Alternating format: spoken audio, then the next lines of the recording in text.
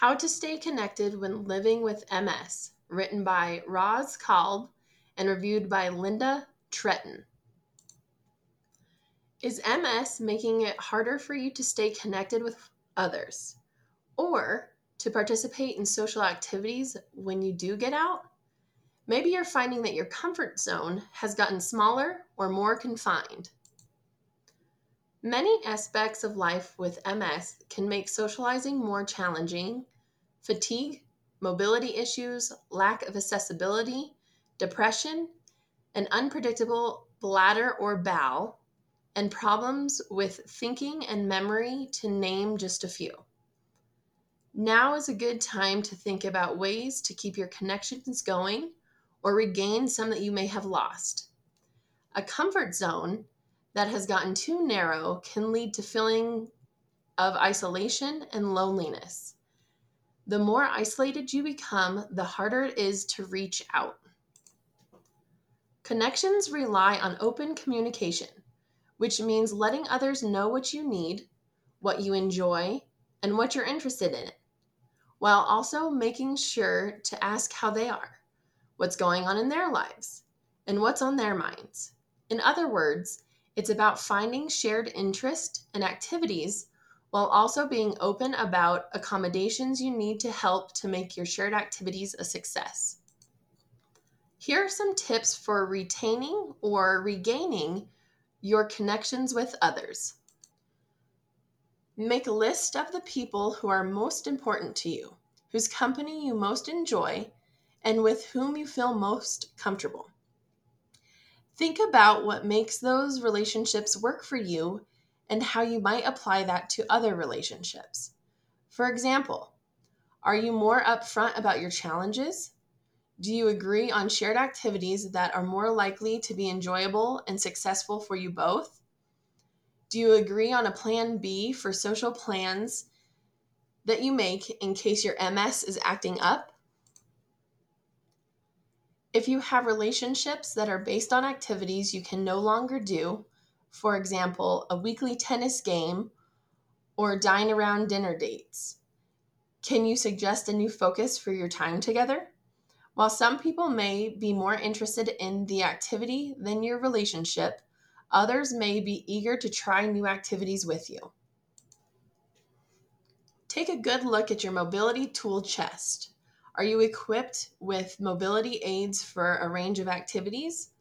Are you willing to use whichever tool is likely to make your shared activity enjoyable and safe? Others will find it more fun and relaxing to spend time with you when they don't have to worry about your safety and stability from minute to minute.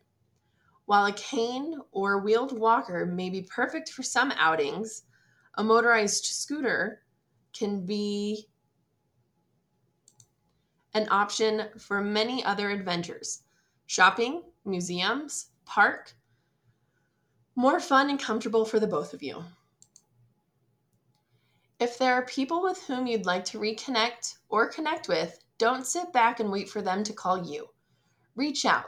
Invite them to do something.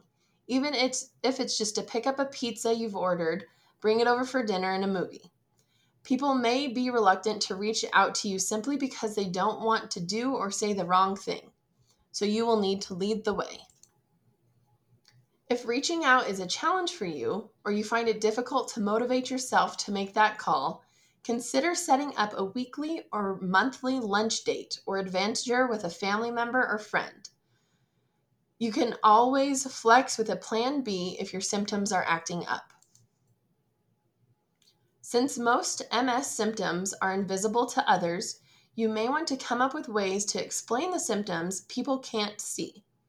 Once they understand about the attentional problems or processing speed problems that make a noisy restaurant difficult, or bladder issues that make an accessible bathroom a high priority, or fatigue that makes late activities or long adventures challenging, you'll find it easier to brainstorm ideas together.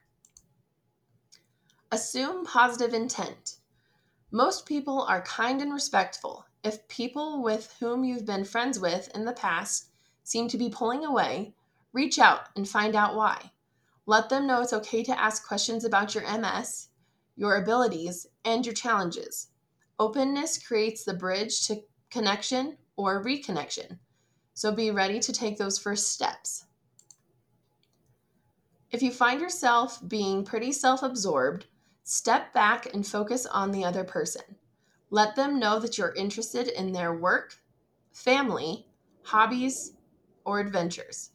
They may be reluctant to talk about things that you can't do as easily as before, or they may worry that you'll be upset or resentful.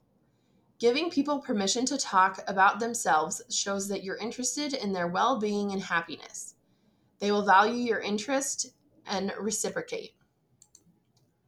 Communication isn't easy for most of us. It can take courage and determination to forge new connections or repair old ones. Not every attempt will be successful, but many will surprise you. It's worth the risk. If you need one guiding principle as you reach out to others, remember to listen so that others will talk, and talk so that others will listen. This means listening with care, attention, and empathy, and talking with the same care, attention, and empathy. And keep in mind that body language and behavior are also forms of communication that impact our connection with others.